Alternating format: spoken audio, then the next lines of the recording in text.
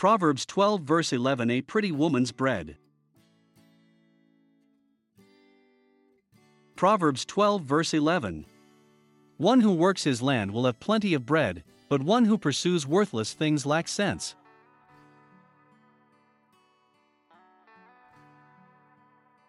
Often, when I have scripture, I plan to do in advance something that will happen that will help me write what I feel the Spirit of the Lord wants me to say. Yesterday morning, March 8, 2022, my dear friend and sister in Christ passed away. She had a rare skin disease. Her final days were painful.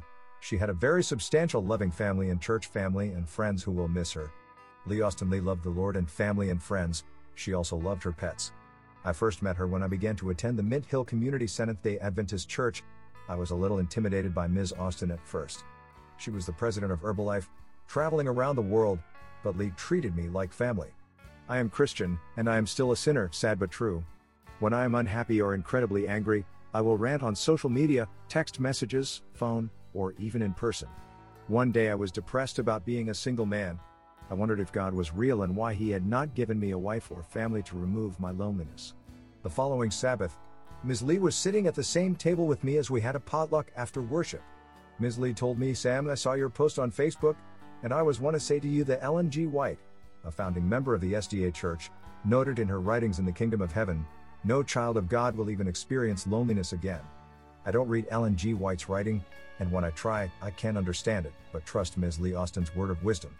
The book of Proverbs is a wise word passed down from King Solomon to his son, and like the rest of Scripture, it is wisdom for all sons and daughters from Father God.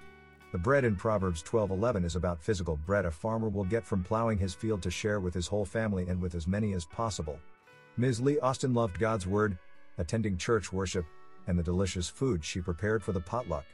She allowed the church to have service in her beautiful home. She was sad and happy when the church found another location for worship. Before the COVID-19 pandemic started, Ms. Austin had begun to attend worship less because she was unable, but the Zoom streaming service allowed her to hear God's word and fellowship with others. Last several months, I have received text messages and emails asking for prayers for Lee. I even sent her a gift from a florist. She told me once she liked the music of Roy Orbison. My heart breaks that she passed away, but I know Ms. Lee Austin loved the Lord and His bread of life. Me and the rest of God's children will see her again. God's word tells me that day is coming soon and very soon. God bless you all. The Lord Jesus of Ms. Lee Austin loves you, and so do I. His bondservant Samuel J. Head.